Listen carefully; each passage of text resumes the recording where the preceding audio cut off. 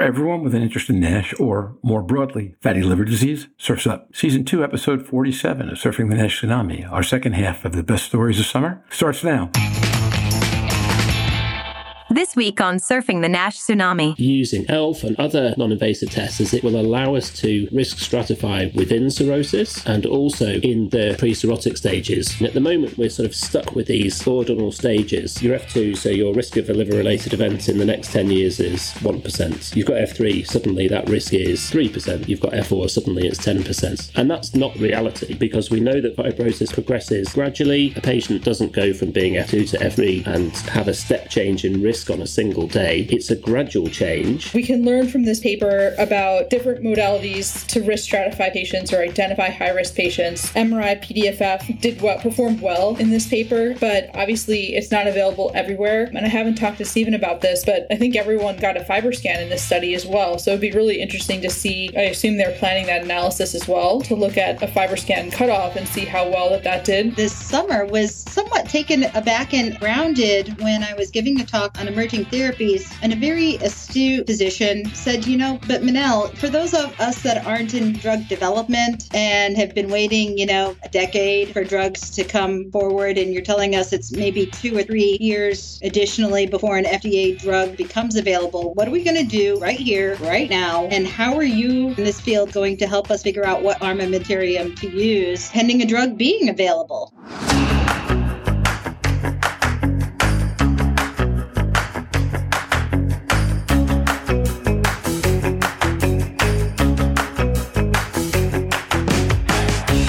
Every week, a global community of fatty liver disease stakeholders comes together to explore the most important challenges in diagnosing, treating, and developing medications for patients with fatty liver diseases. Join liver wellness advocate Louise Campbell and pricing and forecasting guru Roger Green as they interview key opinion leaders Drs. Ian Rowe, Michelle Long, Mazen Nuruddin, and Manal Abdul Malik as each one identifies what they consider the most important issues of the last few months. This week on Surfing the NASH Tsunami.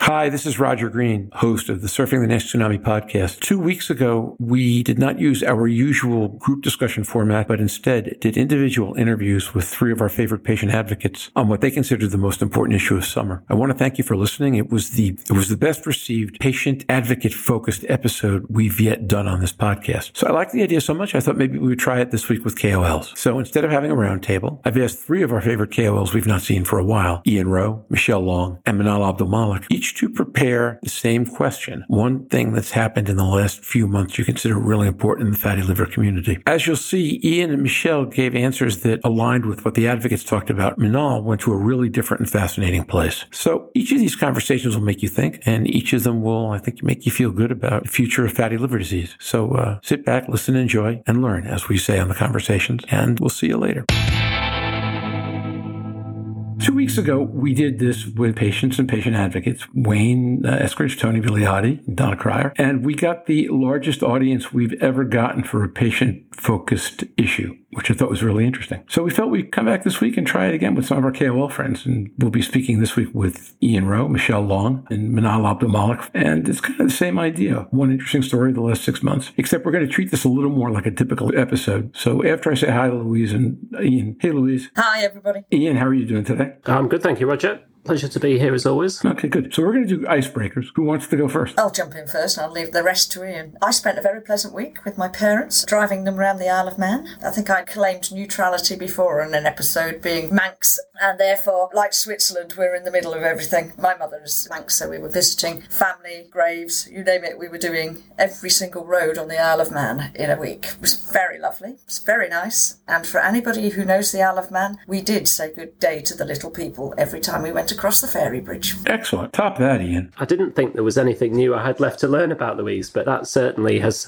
done it. I guess, so for me, it's a sort of personal and professional highlight, because in the last couple of weeks, I've had confirmation from the university that they'd like me on their permanent staff, and they've promoted me to associate professor, which, having been there for a few years and with some delays due to COVID, that's been a great relief and sense of pride. With that, there's a bit of momentum in Leeds now to develop liver research in Leeds, both basic science and also applied and outcomes based. So that's a big step forward, both professionally but also personally. Ian, that's fantastic. Bravo and well earned. Fantastic news. Congratulations. Thank you very much. And we can say we knew you when. Yeah, well, I have to say a little thank you, because the panel were impressed with my public engagement work as part of the podcast. So that was a little added bonus. And so thank you to you too for having me on and listening to me. And learning from you. Enough that I'm certain you'll be a fantastic professor. But to all our listeners who aspire to get a full-time academic position, please send us all your brilliance. We'll bring you on as we have the Ian, and we'll see how many careers we can help advance. But I love it. So congrats, Ian. That's great news. First of all, a couple of bests for the podcast really quickly. We actually hit number 1 in Macedonia this week, the number 1 medical podcast in the country, which is the first time we've been number 1 anywhere in the world. We had been number 2 previously in, I think it was India at one point. So we've now actually been number 1 in Macedonia. And again, in this case, rose to 110 of all podcasts, all topics in the country. We've also debuted on the medical and health and fitness lists in Russia. We came back on the India list at number 9, and we had 11 countries in the world today where we made their top podcast lists, which speaks to, I think, the general momentum of the podcast over the summer. So for those of you who've been listening, we're downloading more. Thank you very much. My personal best is, for the first time in a decade, I ran a 5K and ran within 2 seconds of the time I ran a decade ago, which, when the decade is not between 15 and 25, is actually probably pretty good. That's enough good stuff for all of us. And Ian, the floor is yours. One story, publication, article, news story, presentation of the summer that you've seen that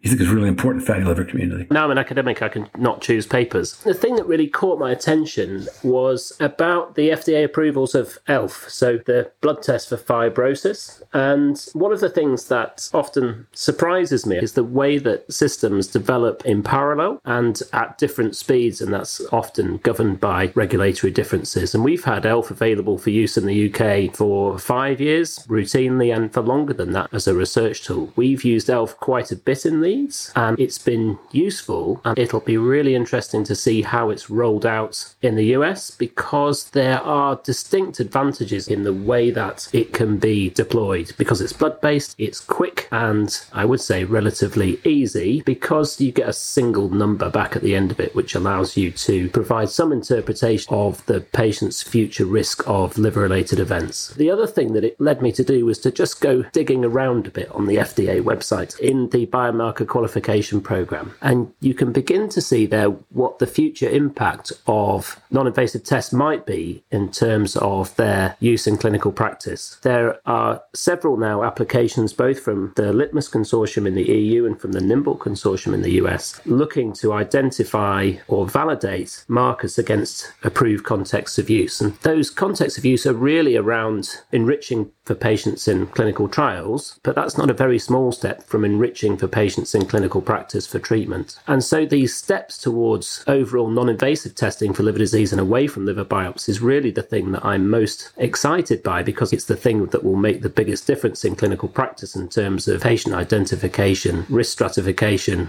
and ultimately treatment and improved outcomes. That is what's excited me. I think there are other developments over the summer that I'm sure that other people will talk about in therapeutics and in other things, but this step, and it's a relatively small step, but it's a step towards the non-invasive diagnosis and therefore downstream treatment of people that perhaps make the biggest difference in terms of who we can ultimately treat. So first of all, thanks for that, and well explained. 2 of the 3 patient advocate biggest things of summer, Wayne Eskridge talked specifically about this, and then Donna Cryer talked about in general, well, she actually started with the EASL guidelines, but wound up talking about advances in ways that beyond the biopsy was moving forward, and this being one of them. Donna was careful to note the limits of the indication that the FDA granted. But what I'm struck by is that indication plays well against the comment that you made, because they're talking about prognostic for cirrhosis, right? So if the biggest problem in clinical practice right now is, can we find people who are just pre-cirrhotic or clearly on a fast path to a bad place, and we can sort them out, that's probably the place where we can have the greatest impact on the economics and quality of life of the disease at a per patient level in one shot. Yeah, so cirrhosis and people who are at imminent risk of events is where treatment today stands the chance of having the greatest impact. And I'd be a bit surprised if nobody talked about fruxafermin in one of the other episodes, because that's a treatment where there is potential to see benefit in the short term with treatment reduction of reducing progression of cirrhosis and reduction of clinical events in a short and very clinically meaningful time frame. One of the things about using ELF and other non-invasive tests is it will allow us to risk stratify within cirrhosis and also in the pre-cirrhotic stages, F2, F3 and into F4. And by that I mean at the moment we're sort of stuck with these ordinal stages. Your F2, so your risk of a liver-related event in the next 10 years is 1%, for instance. You've got F3, suddenly that risk is 3%. You've got F4, suddenly it's 10%. And that's not the reality, because we know that fibrosis progresses gradually. A patient doesn't go from being F2 to F3 and have a step change in risk on a single day. It's a gradual change, and these biomarkers that have a continuous scale, ELF, FibroScan, MRE, all of them really, that gives you the chance to give better, clearer prognostication across a continuous scale. It's not 1%, it's 2.5% versus 5% versus 7 versus 10 versus 15. That's where the real value of the non-invasive test will be above biopsy, because they'll give a much clearer idea of what's likely to happen to the patient in a probabilistic sense. If I take 100 patients like you, I know that 30 of them this year will experience X, or 10 of you will experience Y. And that's where the cardiologists are and have been for a long time now, Framingham risk indices, the ASCVD calculators, and they give you that risk and they show what the impact of treatment might be through modification of that risk. Whereas with cirrhosis and F3, it's almost binary. It's this risk or that risk. Having a much clearer idea about risk would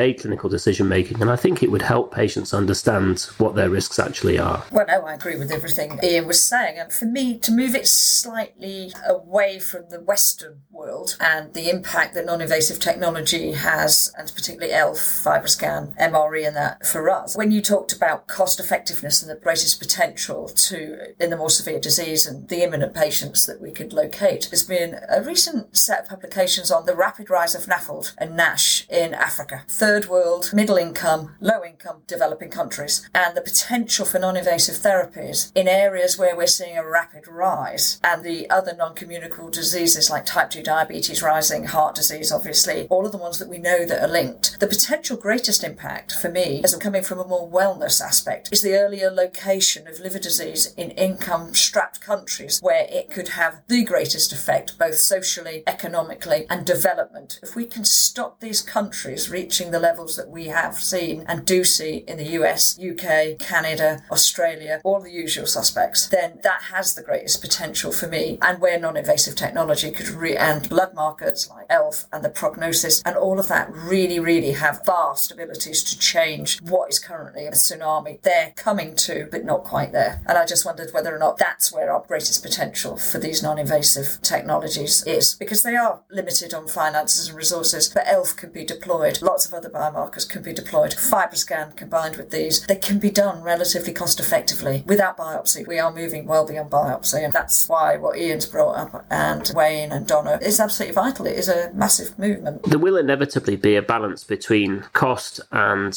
an impact of what you identify. And because the prevalence of disease is so high and the majority of people with fatty liver disease won't develop progressive liver fibrosis and die from liver disease, if the test is about identifying those people who are going to die from liver disease, then probably the first step's going to have to be cheap in order to make it both deliverable and cost effective. In that context, it has to be a blood test first, not an imaging test, because you can't put, in the UK, we can't put 15 million people through an MRI scanner or even a FibroScan probably. So very simple, cheap test is likely to be optimal. If the question is not only about liver disease and that, takes you back to that sort of wellness aspect, then it may be that we've got even cheaper and better things like body weight or BMI or waist circumference that might provide a very good guide to people's overall metabolic risk, and the cardiovascular risk calculators, which calibrated to the appropriate populations, will give a good indication of what that risk is. When we talk about these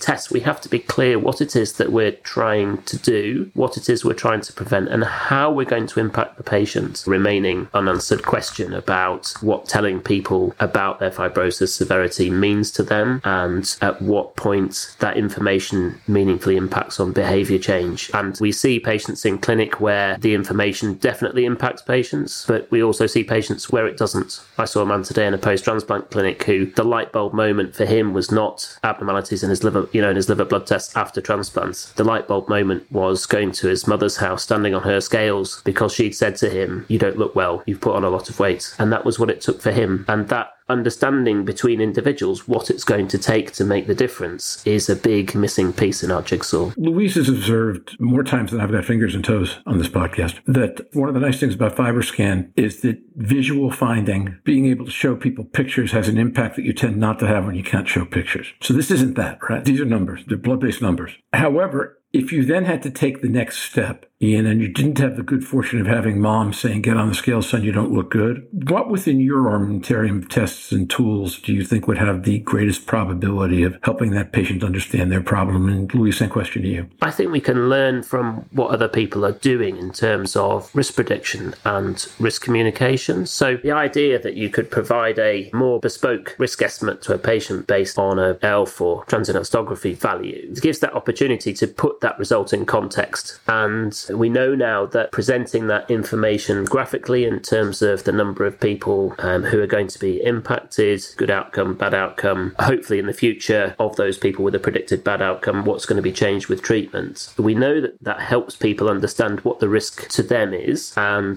that helps to stimulate change in treatment particularly, but probably also a bit behaviour change. But what we actually need is better information about what absolute risk is and how we communicate that with a patient graphically. Ian's absolutely right, but I think graphically is the key. Perspectum have recently released a patient piece of research, and funny enough, it's exactly what we were talking about on the podcasts, probably as they started that research or before that, is the fact that visualising it. And obviously MRI, PDFF, you can visualise. They do it nicely as we do at Towers and Health in red, amber and green. You make it understandable. It is important to find out what they want, what their outcomes are. It may or may not be, I want a better quality of life, or I want to sleep better. All of that is very much enhanced with a visual aid and a language that is understandable. I've said multiple times, I have patients that come to us having seen in their letters and discussed ad infinitum that they've got cirrhosis, but don't believe they've got cirrhosis in the same way as you would get cirrhosis from alcohol because they don't drink.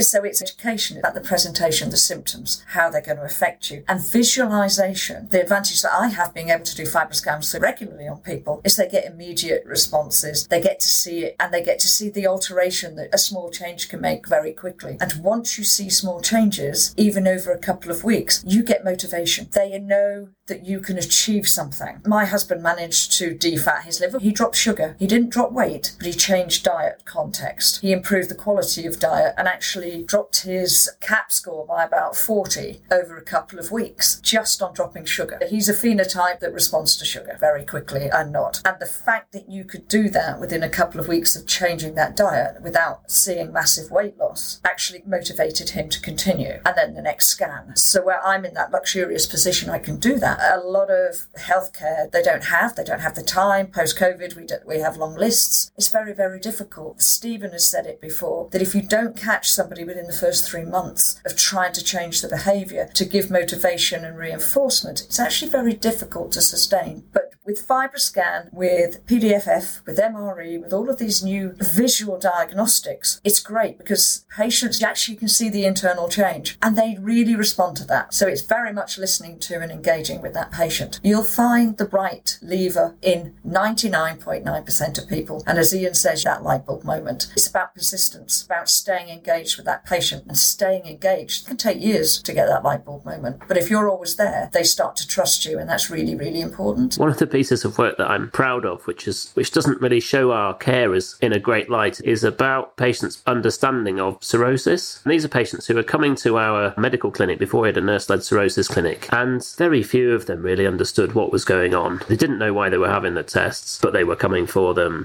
They didn't really understand what the risks of cirrhosis were. Some of them didn't even know that they had cirrhosis, despite the fact it was clear that they'd been told, they'd been signposted to information, and sometimes even given information. We're undoubtedly missing a fundamental aspect of helping the patient understand their condition and engaging in the self-management that in a lot of what we deal with, lifestyle associated, whether it's alcohol or diabetes and obesity, if we don't engage them in understanding their condition, then making the changes to behaviour is likely to be even more difficult. I totally agree, and I remember writing an editorial for gastroenterology nursing about hepatology nurses are an asset to be cherished, because actually if you get a good hepatology nurse, if you get the time and the effort to be able to do that, you will give far more information over a longer period of time that people respond to, which keeps people out of hospital. The other thing that you say there with your nurse-led cirrhosis clinic, which we had at Imperial as well, is about the education of the family around that patient who feel lost. If that patient becomes encephalopathic, they're the first people who can see it. It is an entire system around those people that need to be, and that nurses and medical teams together with dietitians that can really, really, in cirrhosis patients, be absolutely valuable. If there are centres out there without nurse-led cirrhosis clinics, then I'd strongly advise you to develop them, because they are vital to support your hepatologists and gastro teams. It's a no-brainer for me, but I'm a nurse specialist in that field,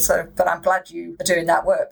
I commend you for it. It's a great piece of work. I agree. We don't have much time left. I want to ask a very different question, Ian. I want you to give about a 30 or 45-second answer, and then we're going to do final and wrap up. Last week, Mayo Clinic team put a paper in Hepatology about the ability to use liver stiffness measurement to do prognosis in chronic liver disease patients. Here's the question. If MRE can do a robust job of setting prognosis for chronic liver disease patients, but isn't an accessible tool, one of the things Stephen talks a lot about is tying MRE to biopsy results, because then you actually can use MRE as a outcome, and then you're beyond the biopsy. This is one step beyond that, which is how likely do you think it is that people, particularly in some of the environments that Louise was talking about, will try to go beyond the machine, try ELF or other blood tests to MRE, and take your point about prognosis and triage even one step further. So we don't know enough about prognosis for ELF in widespread clinical practice. Biopsy has established itself because of its link with that long-term outcomes and the nature of liver diseases, that it takes years, some tens of years, to develop outcomes. Now we can enrich populations now with the information that we have to be able to gain that information quite quickly, and with tests that are widely used, we can leverage health informatics database type research to work out more clearly what the impact of those tests are. So I think we'll be able to get there quite quickly. Personally, I think we've got enough non-invasive tests now. We've probably got far too many, and we need to try and rationalise those, and I hope that that's what Litmus and Nimble will do. Ideally, they will come together and say that we think test X is the best, or tests X, Y, and Z. So you've got one or two blood-based biomarkers, an imaging biomarker, probably it'll end up being 2 ultrasound and MR. So here's a panel of 4, 5 tests. This is what we're going to use. Get on and validate those against prognosis. Forget about biopsy. Once you've done that, then we can look at treatment-associated changes. And with that pathway, you'll have a way forward to get beyond biopsy and provide compelling information about the outcomes and modification of outcomes with those biomarkers, because that's what we actually need. We don't need any more studies of diagnostic accuracy, in my view. If there's one sentence or one thought that you want our audience to take away from this discussion, each of you, what would that sentence be? I would say non-invasive tests, be it blood-based ELF or imaging-based with elastography, because they are continuous, offer the possibility of personalised risk stratification beyond what's available with liver biopsy. Well, I'm going to jump on Ian's cirrhosis nurse and the clinic, and I'm going to say that if you've got limited resources, if you want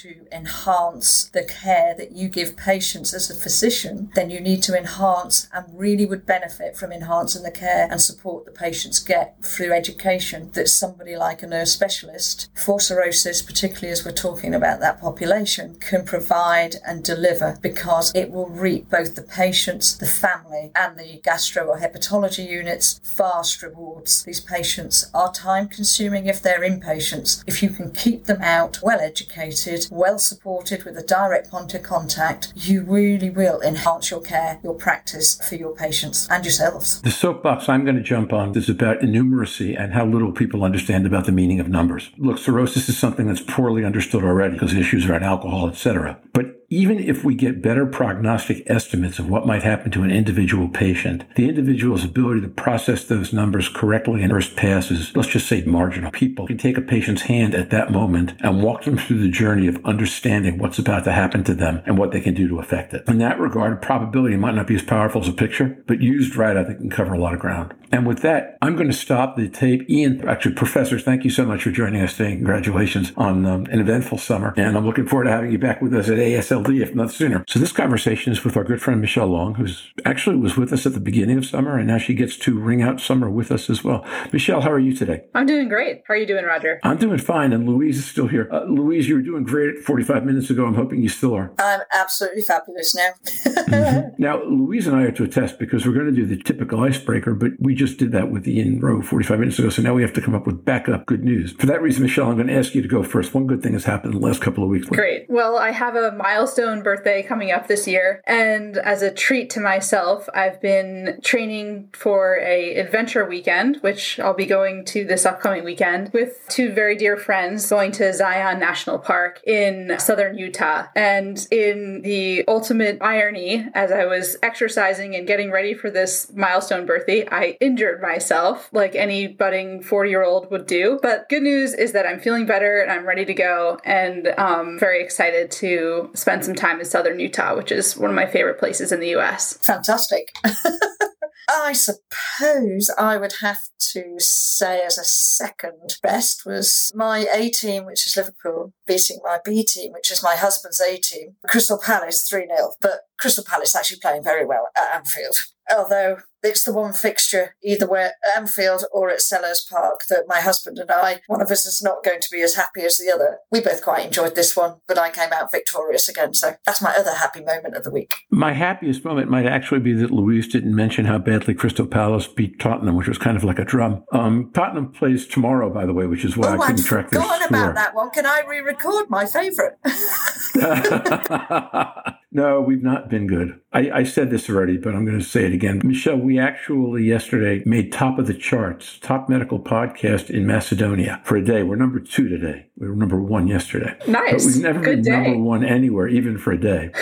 And today, I think we're in the top 10 in 3 countries and on the charts at 11. I was chatting with a friend of mine who is a blues artist who said the reason to do a Christmas album pre-Christmas is to get on Billboard, so you got bragging rights for life if you can get it out. So I think being number 1 in Macedonia is going to be our bragging right for at least a year, or until we become number 1 somewhere else. And with that, Michelle, we're looking for stories about things that happened in summer that you think are really important for fatty liver community. Dive in. Where do you want to take us on today? Well, Roger, as you know, I'm an epidemiologist, so I was really excited to see the paper from Stephen Harrison and Niam Al-Khoury on the prospective evaluation of the prevalence of fatty liver disease and NASH, an unselected middle-aged cohort. This is really exciting because we have such limited data, in particular on NASH. So it was really nice to see this well-done cohort come out that had a lot of really rich information, and I think we can take away a lot of important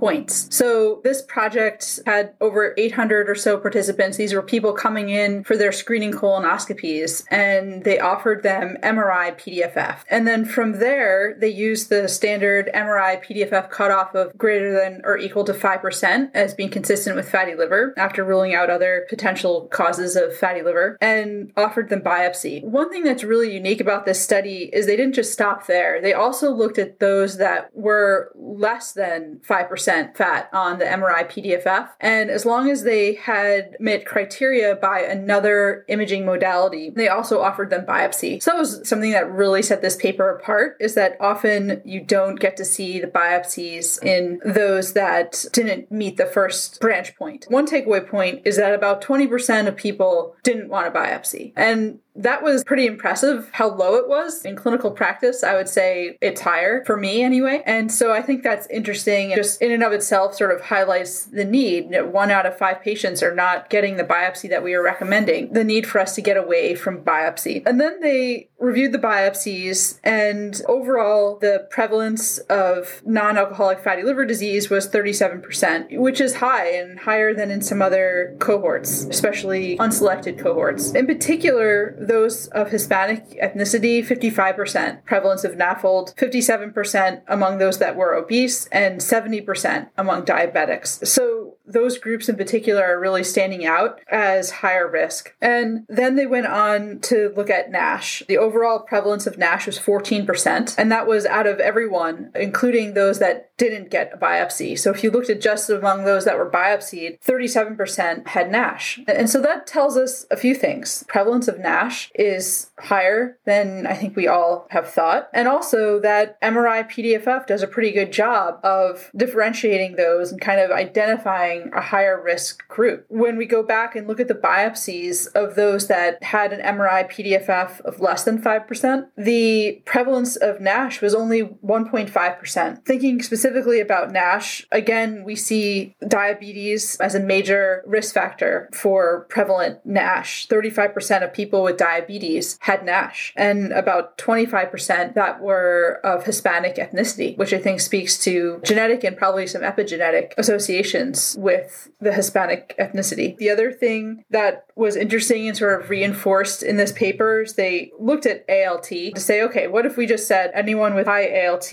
what happened to them? How good was that at being able to identify NASH? And about 30% of those that had an ALT that was less than 40 still had NASH. So ALT is really not very good at identifying those that are higher risk. And even if we use the more conservative ALT cutoff of 19 and 30, it's still about 20% of people still had NASH, even if they were below those ALT thresholds for women and men. The bottom line is that we need better tools to identify high-risk patients. MRI-PDFF did a nice job in this paper. And not only that, but I think we get a better picture of the prevalence of NASH in an unselected population that I think will help us understand the burden of disease that we're dealing with here. Thanks, Michelle. Yeah, that is a fantastic paper. We did an episode on that. And actually, Tony Vigliotti, 2 weeks ago in the patient advocate version of this, he's also heavily about epidemiology, pointed out the same paper. He paired it with a paper I've been trying to find from Hepatology Communications about levels of awareness that suggested that you had single-digit levels of awareness of what we were talking about here, of NAFLD. But what was interesting in that paper, and I don't remember how they did the analysis, but they went through an NHANES database,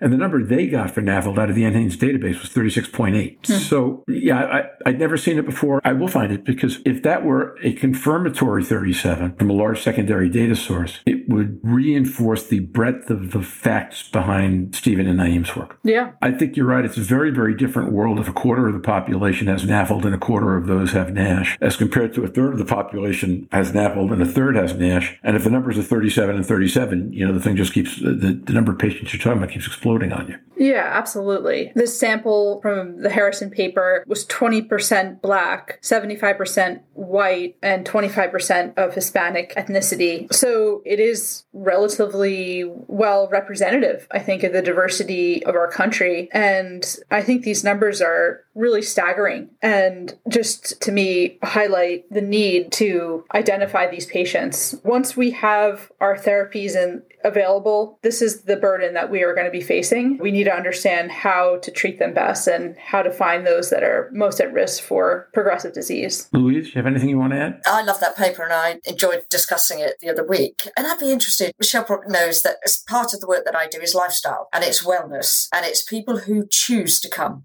for a scan with no known history, they're not there. And I reviewed 58 of those patients because I've just brought up the data here. And of those 58 people who had their baseline scan, 16 were female, 18 were male in the steatosis. And I was mainly interested in the CAP. Nobody had NASH. So for me, it was the level of steatosis on the meta-analysis grading by EchoSense, which is anything above 249, 248 they use as. Below that is safe and above. So I'm using their guidelines. But overall, we got 41% of those patients had grade 1 steatosis or higher. And these are people who had no reason. They're just lifestyle. So I wonder whether or not, if we were to do more generic incidents, and yes, there will be higher alcohol intake in some of those than not, but that general concept of how people just lead their general lives, if we say 41% of all people walking through the door actually have steatosis, they may or may not go on to get NASH, but you're going to be able to follow them to see. But also with the paper that was talking about baseline steatosis causing cardiac disease and the mortality now that steatosis and simple steatosis can confer in a lifestyle, either for children. I think it was Tracy Simon's piece that was really, really concerning. And I think it was Naeem there that said, I'm going to change my dialogue with my patients that you've got a soft liver and it's fatty, so don't worry too much, to actually, you've got a soft liver, but your fat content's too high. We need to do something. And how much the evidence from Stephen's study and some of the others really, really do that from a clinical. These patients are in hospital for a reason, even if they're not fatty liver disease known. I think it's frightening the level of steatosis that could be out there because we're looking at select populations every time we look. It is a concern. How do you think we're really going to get to those populations? Yeah, I think that's a good point. Even Stephen's paper here, these are people who are engaged with care. They're coming in for a screening colonoscopy. So they already have some degree of engagement with care. And if we looked at all comers, we would see even more disease because they would potentially be, there's probably healthy lifestyle behaviors that are associated with going to see your doctor and going to get your screening colonoscopy. In reality, those are the people that we have to treat. Those are the people that are coming to us. So that's who we have to deal with. But changing that dialogue with the patients, you were talking about getting out the public health message that this is really important and really focusing on changing lifestyles, changing behaviors while we await new medications. But that has to stay. That has to be out there. And we as hepatologists don't have to be the only ones delivering that message. That message should come from every physician that they see. And this is just another example, another reason to lose weight and to get healthy for a lot of our patients. Can I just ask, what do you think the level of education is within the endocrine population? I think you quoted 35% of those with type 2 diabetes had a problem. I just generally don't feel the level of education going in endocrinology is high enough for patients. I don't see it in the patient charities. I don't see it on their websites. I don't see that general discussion because it appears to be stigmatized within their own population. And yet liver disease is a really big cause of mortality now in that group. Yeah, absolutely. That's an easy place to start. And we have, in at least the U.S. Diabetes Association guidelines really do support even screening for fatty liver. They're pretty aggressive about that, recognizing that people living with diabetes are a higher risk group. But there are patients that have diabetes and their providers may be overwhelmed with taking care of their diabetes and they may not be thinking about it. This is something that I feel very strongly about. This is some of the work that I'm doing at Boston University is to try to address these knowledge gaps in providers as well, to try and improve adherence to those guidelines and of risk stratification for high-risk patients, particularly those with diabetes. So I'm with you. I really don't think that the education is there either from the provider standpoint or from the patient standpoint. So then, of course, the question is, so what changes that, right? Someone I was talking with today or yesterday made the comment that SGLT2s start going generic in 3 to 5 years, and that at that point they will become what metformin became when it went generic, which is a first-line therapy for an awful lot of patients. And that has obviously impact on liver, which means, and kidney, which means it has impact on the whole metabolic chain. So that's one thing. If semaglutide is one of the earlier agents to get approved, obviously that will have impact as well because Novo comes through that door. I guess I'm wondering what we can do today to make that happen. Mindful of the idea that insulin sensitization is a large part of the transition from NAFL to NASH. I wonder if there's something in all this that we can be doing now to motivate. Don't know, just asking. Yeah, I wish I had an answer because I do think that it's really alarming to kind of sit back and see these numbers that are so high that probably weren't as high even 5 years ago. We're seeing this get worse before our eyes. And I agree, we really need to do something now about this. Although, Michelle, Stephen was pointing to a paper he did 10 years earlier that wasn't all that different in terms of the outcome. What data says it's gotten worse? And are there specific populations in which that's happened? Yeah, we have such limited data that it's frustrating. This is one of the largest, if not the largest, study of biopsy patients that are an unselected population. So it's really exciting. So we don't really have a lot to compare it to, have a real lack of longitudinal data. And we have seen some of these numbers before, particularly the high levels of NASH among those with diabetes, but they haven't always been reproduced. So it's a little hard to say why that is and how overlapping are these populations. populations. But the fact of the matter is that we continue to see worsening obesity in our country. And along with that, I'm only assuming that NASH is also getting worse. Makes sense. What feels like the logical next step? We can learn from this paper about different modalities to risk stratify patients or identify high-risk patients. MRI PDFF performed well in this paper, but obviously it's not available everywhere. From reading their methods, I think everyone got a FibroScan in this study as well. So it'd be really interesting to see. I assume they're planning that analysis as well to look at a FibroScan cutoff and see how well that did, because that's just so much easier to do for most providers, although it's still not widely available. Other tools that can easily risk stratify patients are needed. Papers like this that show us how well does FIB4 do, or NAFLD fibrosis score, or other kind of simple blood-based scoring systems would be helpful to see how well are they kind of differentiating. And there have been other studies that have done that, but not every center has access to these tools. And when we're talking about such a large population at risk, we need to figure out a way to make risk stratification accessible to our patients across care access. And that's still an outstanding challenge. Louise, how do we address that challenge, do you think? Well, there's an easy question to answer at this time of night. I think Michelle's got a point there. Stephen has, and I think although FibroScan, for example, and it'll be interesting to see the comparison data on that, it isn't beyond reason to say that endoscopy in any way, shape or form is often going to be looking at high risk, or what we would consider high risk patients by the nature of endoscopy. There is, with the FibroScan technology that we have available today and smart exam and things like that, making it more and more effective on CAP, these patients are generally all fasted. There is no reason that as you go into endoscopy, you shouldn't routinely be FibroScanned. And combine two tests in the area, you're saving patient time. You're combining high-risk patients. You're already there. You've already got staff. It's easily movable and transferable between rooms. It runs off a battery. Use what it's designed for to actually help the practice that we've got. So the more we can combine for a patient, the more likely they are to engage, because they're coming, being done and going. If you keep a patient 4, 5, 6 times, make errors, fail to get their bloods, do X, Y, and Z,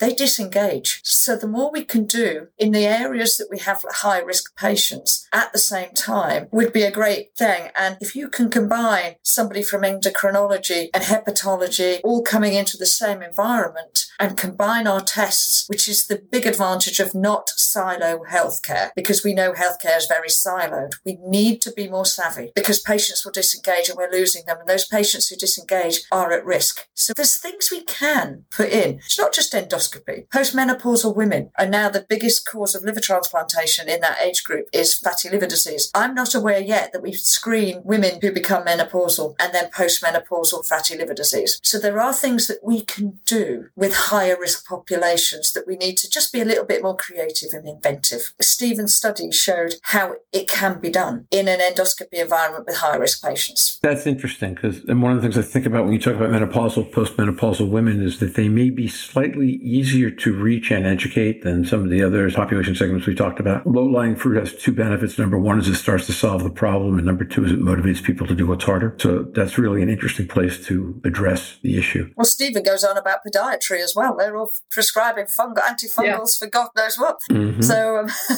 we can be inventive, but at the moment we're quite constrained as to where we see liver disease. And being a liver nurse, I've actually gone to liver health rather than liver disease. A lot of people do not need to get liver disease if we address liver health. That's just where I'm trying to come from both sides, I suppose. Yeah, that makes sense. Although going back to the epidemiology side of things and the number side of things, which is where I live, if 38% of the population has this problem, that means a decent chunk of just about everybody. So in a lower incidence subpopulation, you're down to 20 or 25. Well, that's we thought 25 was a big number when we thought that was the total population. Exactly. Okay, as we get to the half-hour mark, which we just kind of slid past neatly, Michelle, one thought you would like listeners to take away from this conversation that they can do something with. Thinking about which patients are at high risk, whether they're coming in to see you for diabetes care, liver health, cardiovascular disease, whatever the reason why you're seeing patients, thinking about fatty liver as an important condition that could potentially be impacting our patients, thinking about persons with diabetes or who are obese or perhaps who are of Hispanic ethnicity, that they may be higher risk, and remembering that simple things like ALT are really not sufficient to risk stratify patients. So you have to be deliberate about evaluating the liver using more sophisticated tools, whether that be imaging or some blood-based markers that we have, like FIB4, things like that. That's a good point. I have a fantasy that we can teach a cadre of word police to hang out in physician offices all over America and fine people $20 when they use the word liver function test to define ALT and AST as compared to liver enzymes. I think that would be a huge start. And the money could actually be donated to screening patients, figuring out who has fatty liver disease, right? So that would be a win-win. I guess my takeaway, first of all, is we can't ever get complacent about the urgency of this issue because of the population size we're talking about, number one. But number two, I like Louise's comment that if we think about the patient groups differently, we might find targets that are easier to address that we've not thought of. And then, Michelle, finally, to go back to the point you just made, if we're going to go to the obvious targets, we need to figure out how to address them in ways that are culturally appropriate. I'm not going to go into detail on this because I don't know the details, but one of the classic health communication stories in the U.S. in the last quarter of the 20th century was Hispanic women and mammography, where it took them a long time to figure out how to make the message fit with the woman's life, which is don't make it about the woman, make it about everyone who depends on her. We need to think about how to make this effort affirmative and not threatening to the things people love and hold dear. So thank you for a great conversation, and good luck on your sentinel birthday and getting to do everything you want to do in southern Utah. And I look forward to seeing you soon. Great. Stay safe. Yeah. And don't get injured. No more injuries. Yeah. Thank you. For our third and final conversation of this week's episode, we're back with our friend Manal Abdul-Malik, who we've not seen for a couple of months, few months maybe even. Hey, Manal, how you doing today? I'm doing great, Roger. Thank you for having me back. So we're also happy to see Manal, that I can't tell whether Louise or Manal has a bigger smile right now, but it's competitive and they're both huge. We both have good smiles. Yeah, both have lovely smiles. I always love Manal when she comes on. Always funny. Yes, I agree. So let's just dive right in, okay? Icebreakers. Manal, one good thing that's happened in the last week or two that you want to share with our audience? Well, one good thing that's happened in the last week or two, I have succumbed to the challenges of planning my daughter's 13th birthday party. Not young enough to do what we typically did and not quite old enough to do anything else. So I'm kind of in a black box with 13, but we're moving on. So it's been a lot of fun, watching kids grow up, and landmark birthday for my daughter. So without giving too much away, is there anything special going on at the party that she won't know about because she doesn't listen to this podcast? Is there? She practically planned this on her own. Made it easy for me. A little go-karting, a little horseback riding, a few nice, meals in between. A whole day's event, I guess. Mom's just a tag along. Can I come? It sounds fantastic. I'm right there with you. Go-karting, horseback riding. How do you do better than that? That sounds like a fantastic day. Sounds like a good day. It sounds great. Okay. So, Louise, what do you have since yesterday? Well, I'm going to go with the one that, just to wind you up, that I didn't use, that I could have used, that you didn't want me to use, which was the fact that Crystal Palace beat Tottenham 3-0. So, back to the old she said. Manal, Roger said he was happy that I didn't choose that one as one of my ones yesterday, so I get the ability to do it today. Yeah, and it wasn't clear whether Louise was going to be here today, so I felt safe about doing that, but obviously it was a mistake. All right, so I guess my good news of the last 24 hours, you know what? My best news I can't really talk about because it's a client in formation. But over the last week, 5 or 6 different companies, usually small, usually specialized in some way, have reached out to us to talk about something. They want an episode on the podcast. They want to be introduced to someone. I am amazed at the breadth of innovation around things like digital health and different ways of patient education and communication that are out there. We've talked about excitement in terms of drug development advances and learning more about the disease and non-invasive technologies making progress. There are a whole other areas in terms of behavioral health, digital health, education, where people are doing some fantastic things. And it has become one of the better parts of my job to get to learn about that. So let me just stop there and turn to Manal and say, this is your show. One story of the last few months that you think is really important for the fatty liver community, and then take 5-7 minutes and let us know what it is and why you feel that way about it. One very exciting exciting event that I believe has been very important in the past few months is the NIH's recognition and investment in liver disease, and particularly where it matters most, which is cirrhosis, and the funding of the new Liver Cirrhosis Network. Now, this is a beautiful transition from the investment that was initially made as a consortium with the Non-Alcoholic Steatohepatitis Clinical Research Network, when there was a time where there was no drugs in drug development for fatty liver disease at all. And it started off with the PIVEN study and then followed up with the Flint study. And we then had a complete enrichment of new compounds and this emerging wave of drug development in fatty liver disease. We are most challenged, of course, is this arena of increasing prevalence of patients with cirrhosis and advanced liver disease. We have had, sadly, many promising compounds potentially fail in making any impact on primary endpoints in advanced liver disease, whether that be F3 or F4. And in recognition of this significant public health need, the NIAAA, NIDDK, and NCI kind of came together and funded what is now a consortia of centers across the country who will be completely immersed in studying cirrhosis of all types, the natural history, formulating a database, evaluating biomarkers, risk factors, and even conducting together a consortia-wide trial using statins as potentially repurposed drug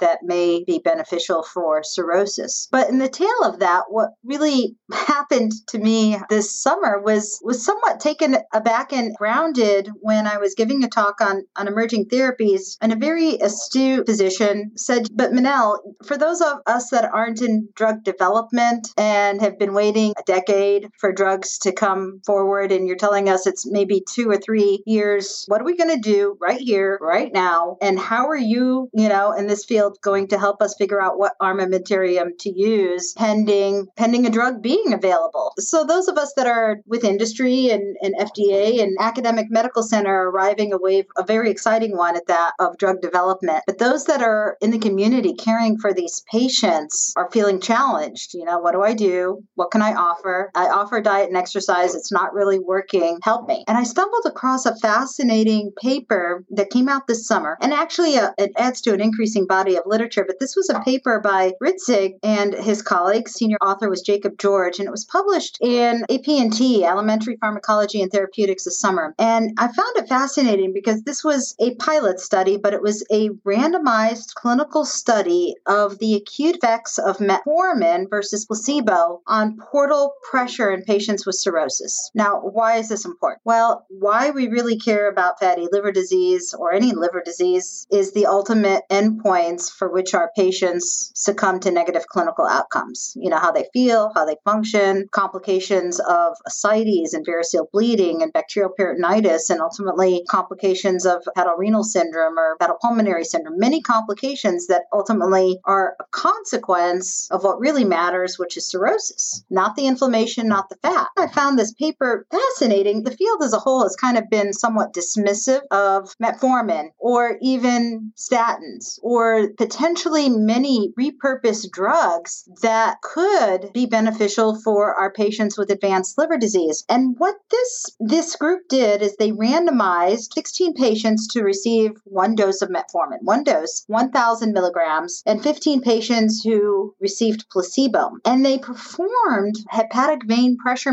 measurements, catheterizations, to measure hepatic venous pressure gradient and indocyanine green infusion, which is a surrogate of liver function. And what was fascinating is that they actually demonstrated a clinically significant improvement in hepatic venous pressure gradient in 46% of those that received 1,000 milligrams of metformin at 90 minutes compared to placebo, for which there was no change in portal pressure. Not only was there a decrease in portal pressure in a good proportion of patients below 12 millimeters of mercury, which is what we define as clinically significant portal hypertension, or 20% reduction in the portal pressure. So 46% of patients who received this metformin had a significant drop in portal pressure compared to 8% in patients who received a placebo, without any other alterations in blood pressure, hemodynamics, or intolerances. So even a drug like metformin may have secondary benefits benefits beyond improvements in fatty liver alone. And what this brought into light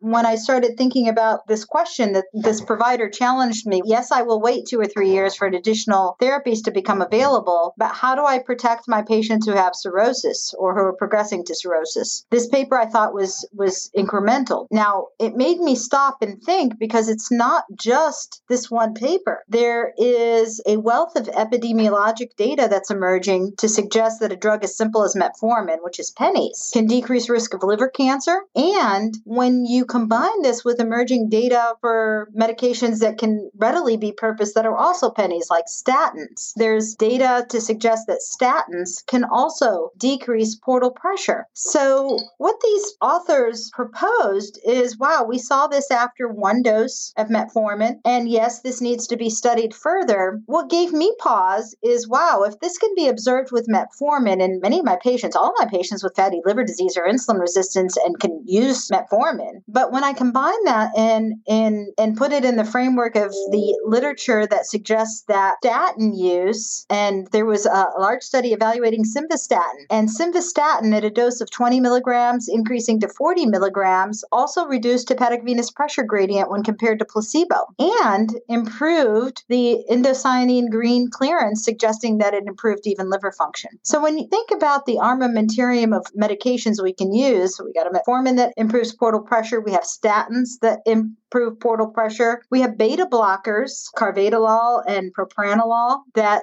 decrease portal hypertension, that if we can readily leverage and effectively treat using repurposed drugs each and every metabolic risk factor of insulin resistance and hyperlipidemia and hypertension, and combine such drugs together, we may, in fact, alter the natural history of hepatic decompensation and minimize portal hypertension, which leads to the development of varices, variceal bleeding, or ascites. So while this paper is a small pilot study that certainly warrants further prospective evaluation, it speaks to the fact that, a drug like metformin is, one, safe, it's inexpensive, and it can readily be rolled out into very large-scale clinical trials to look at long-term benefit. And I kind of chuckled because I said, well, yeah, I could potentially make the perfect drug for NAFLD and NASH. I would put in this drug, a little statin, a little beta blocker, a little aspirin,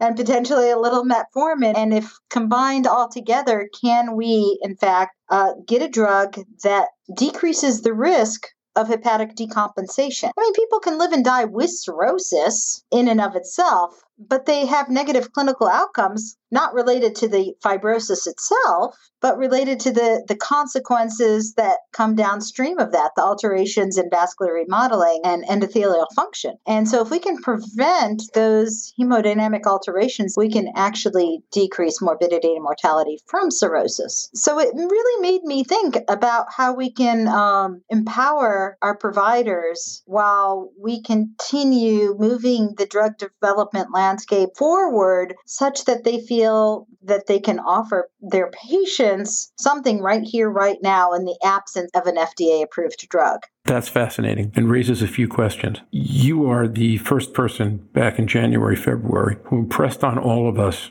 that you might not have to reverse fibrosis in order to make a meaningful change in a patient's life if you could simply stop its progression. That's really what I hear you talking about. Now, reversal would be great, but even if you could just stop progression at that point, people could have quality of life. And I've also been bold enough to say that in retrospect, we have been hindered as a field by, yes, insensitive endpoints, to the very high bar that we've set for a reversal of fibrosis by one stage in 1 to 2 years, and then having insensitive enough clinical endpoints to ascertain a difference in treatment compared to placebo. Even if such a difference were to be noted, is it clinically meaningful? Did it change the natural history of that disease? And I do believe that stability is a fabulous endpoint in and of itself. And we're starting to see that evolution in some of the data's emerging. With semaglutide, for example, there's a signal that we could potentially decrease the risk of fibrosis progression, although we did not see a significant reversal reversal in fibrosis in 96 weeks. So taking patients and keeping them stable without clinically meaningful events is a very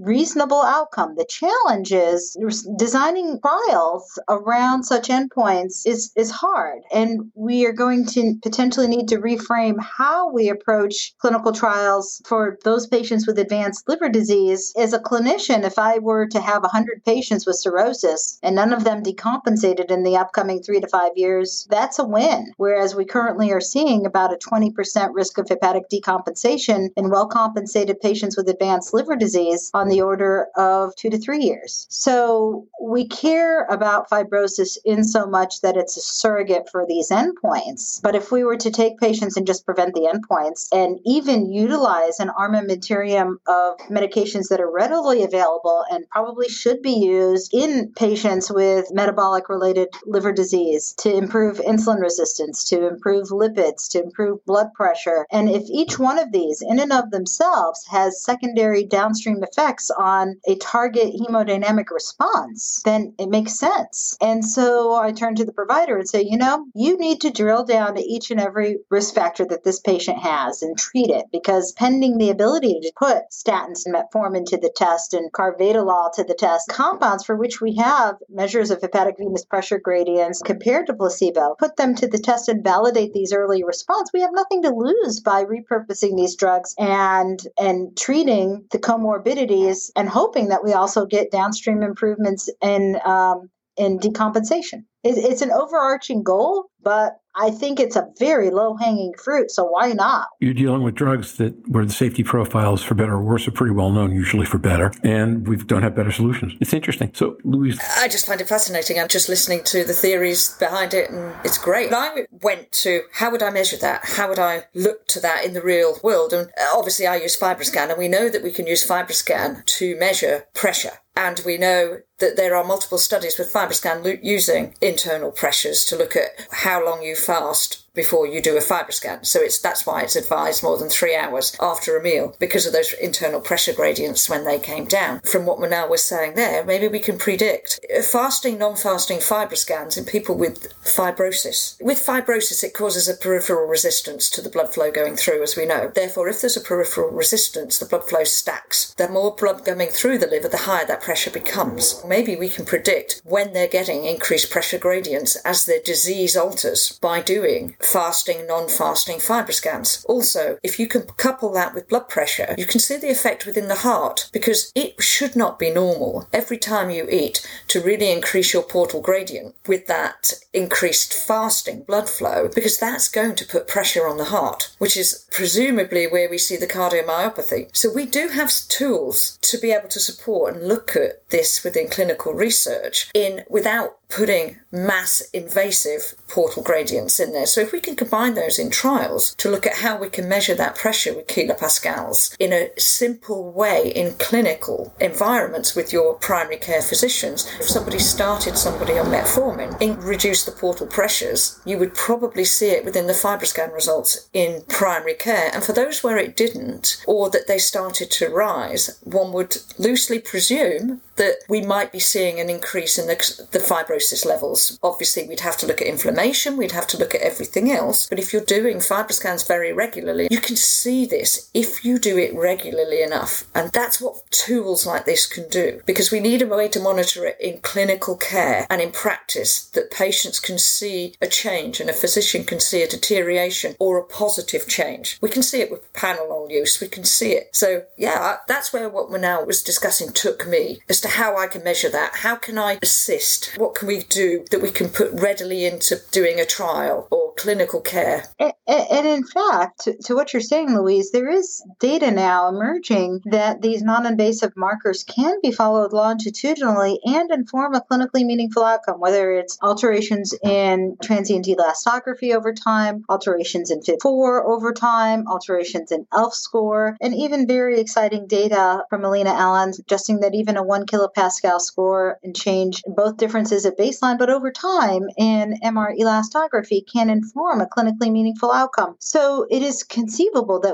pending an FDA-approved drug, that our providers can effectively utilize repurposed drugs such as metformin or statins or carvedilol in combination to treat the complications of metabolic syndrome. Both the statins and even the beta blockers have demonstrated an increase in hepatic endothelial function, a decrease in thrombogenesis, a decrease in inflammation, a decrease in oxidant stress, and a decrease in hepatic fibrogenesis. So why not effectively empower ourselves to be able to use what we have readily available, and which is really pennies? If we're affecting a global epidemic, we really do need cost-effective therapies that can be readily available. And while we may be seeing FDA approval on the foreseeable horizon here, remember that even after every new drug approval, we're still going to have potential delays in access to care. The landscape still has yet to be defined depending on which drug, when, and in what capacity it will be approved. Clinical outcome is also on the foreseeable horizon. It's very hard to look at somebody and say, wait, just wait. How long can you possibly say that to somebody who knows that they have cirrhosis? Wait and do what? It's a point of contention and frustration. It doesn't really go over very well. But I think as this exciting data accrues, both with statins and with metformin and with beta blockers or even ARBs and ACE inhibitors, for which we're seeing an effect in animal models on fibrogenesis, we should use these drugs to our empowerment to be able to concomitantly treat our patients who have an indication for their use. And I do believe that the funding of the Cirrhosis Consortia is going to propel us forward in our understanding of this advanced liver disease and how to approach our patients in such a manner that we can have evidence-based medicine to inform our decisions and our approach to their care, not only with fatty liver disease, but with other forms of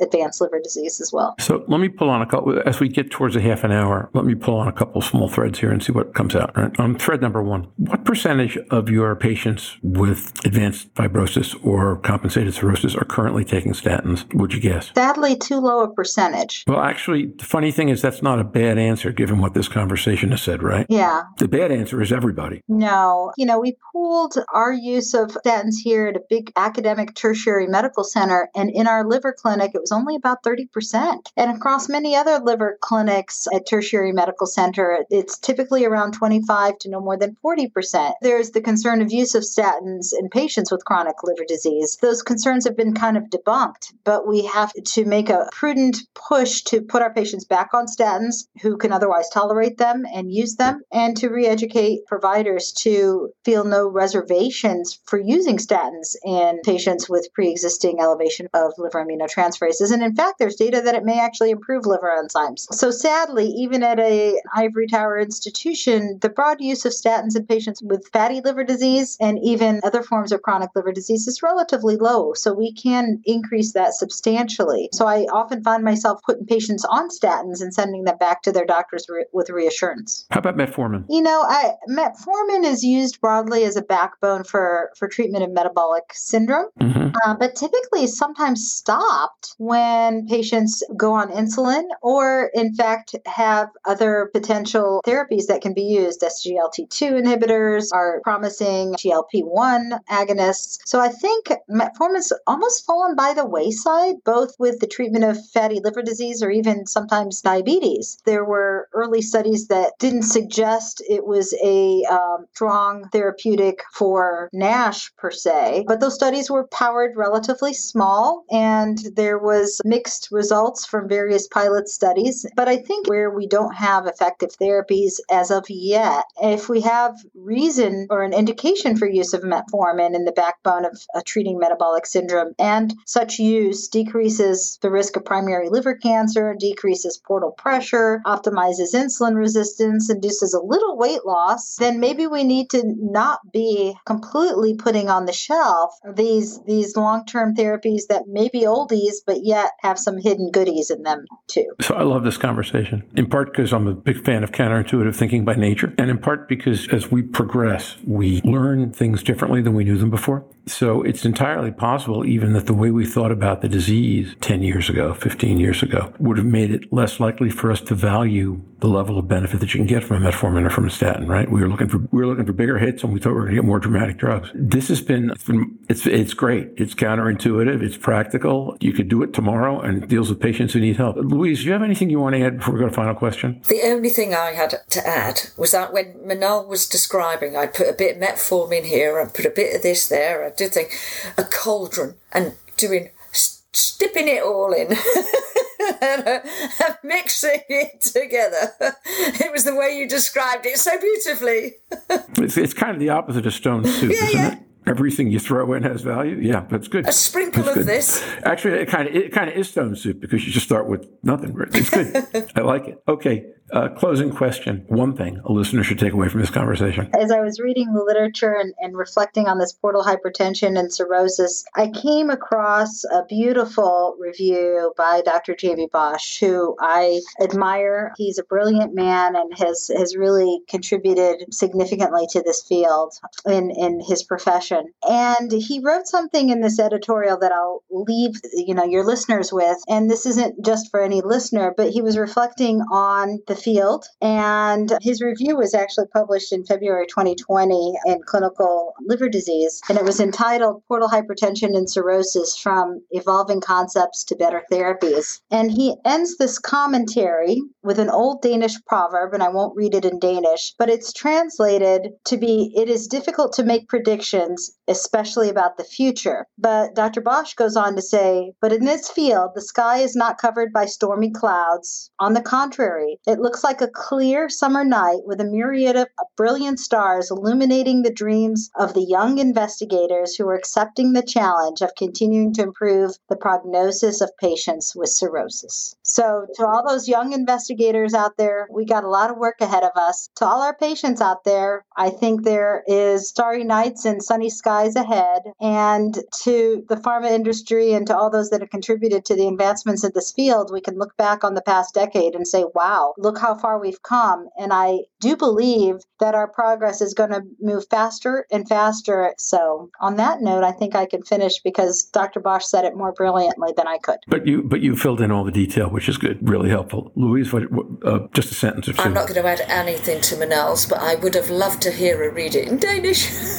Well, I guess you're going to need to get Dr. Bosch on your. It was a beautiful bit of poetry, and he'll have to come on so he can do it in Danish. That's worth thinking about. I think a lot of history of this industry in the last 20 or 30 years has been about situations similar to what you described, where people go take a look at old drugs in new lights and see different things. So I would encourage everybody to keep thinking about that all the time, particularly in the face of problems that either appear intractable or where patients appear at real risk. And the solution isn't evident. Thank you for bringing that. That's been a fantastic addition to this episode and this podcast. And you and I should catch up in a couple of weeks and find the next time for you to come on. Hopefully before you're part of the faculty for AASLD in November. Okay? Thank you. Thank you, Manal. Enjoy your day. Right. Bye-bye. Bye-bye. Hi, welcome to an abbreviated business section with only 2 items. These items include great news from podstatus.com and what's shaping up to be a really exciting October schedule. More great news from Podstatus.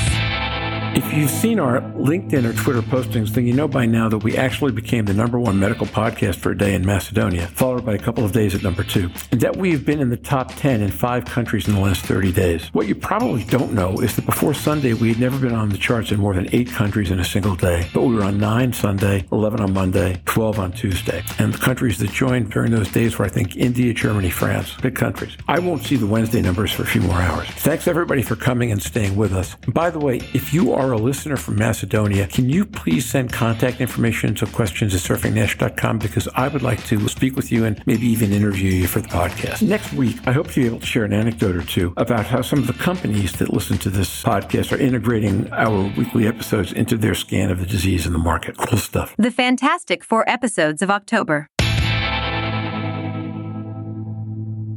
I'm already excited about our October schedule. On October 4th, we will do a highlights podcast on the National Liver Conference taking place in San Antonio the previous Friday. On October 11th, Lars Johansson is joining us to discuss in detail some of the items from his Paris Nash talk on innovations in imaging, the one Stephen recommended so highly during last week's episode. On October 18th, Scott Friedman, informally known as the father of fibrosis, is joining us for a deep dive into fibrosis, which should again cover some of the same themes Stephen mentioned from his talk at Paris Nash. And finally, on October 25th, Alina Allen from the Mayo Clinic will join us to discuss a recent publication in Hepatology titled MRE for Prediction of Long-Term Progression and Outcome in Chronic Liver Disease, a retrospective study. Those of you who remember Alina's appearance this spring should be looking forward to her return as much as I am, which is a great deal. And with that, I want to thank Ian, Michelle, and Manal for their superb interviews, and Louise for, as always, finding the wellness viewpoint in each conversation. Also, thanks to Riverside FM for recording, Buzzsprout for distribution, our new editing software, SimonsSays.ai, which Mike picked out because it enables him and me to collaborate better, and of course the Surfing Nash crew. We will post the next episode on Wednesday, September 29th. Until then, stay safe, surf on, see you on the podcast. Bye-bye now.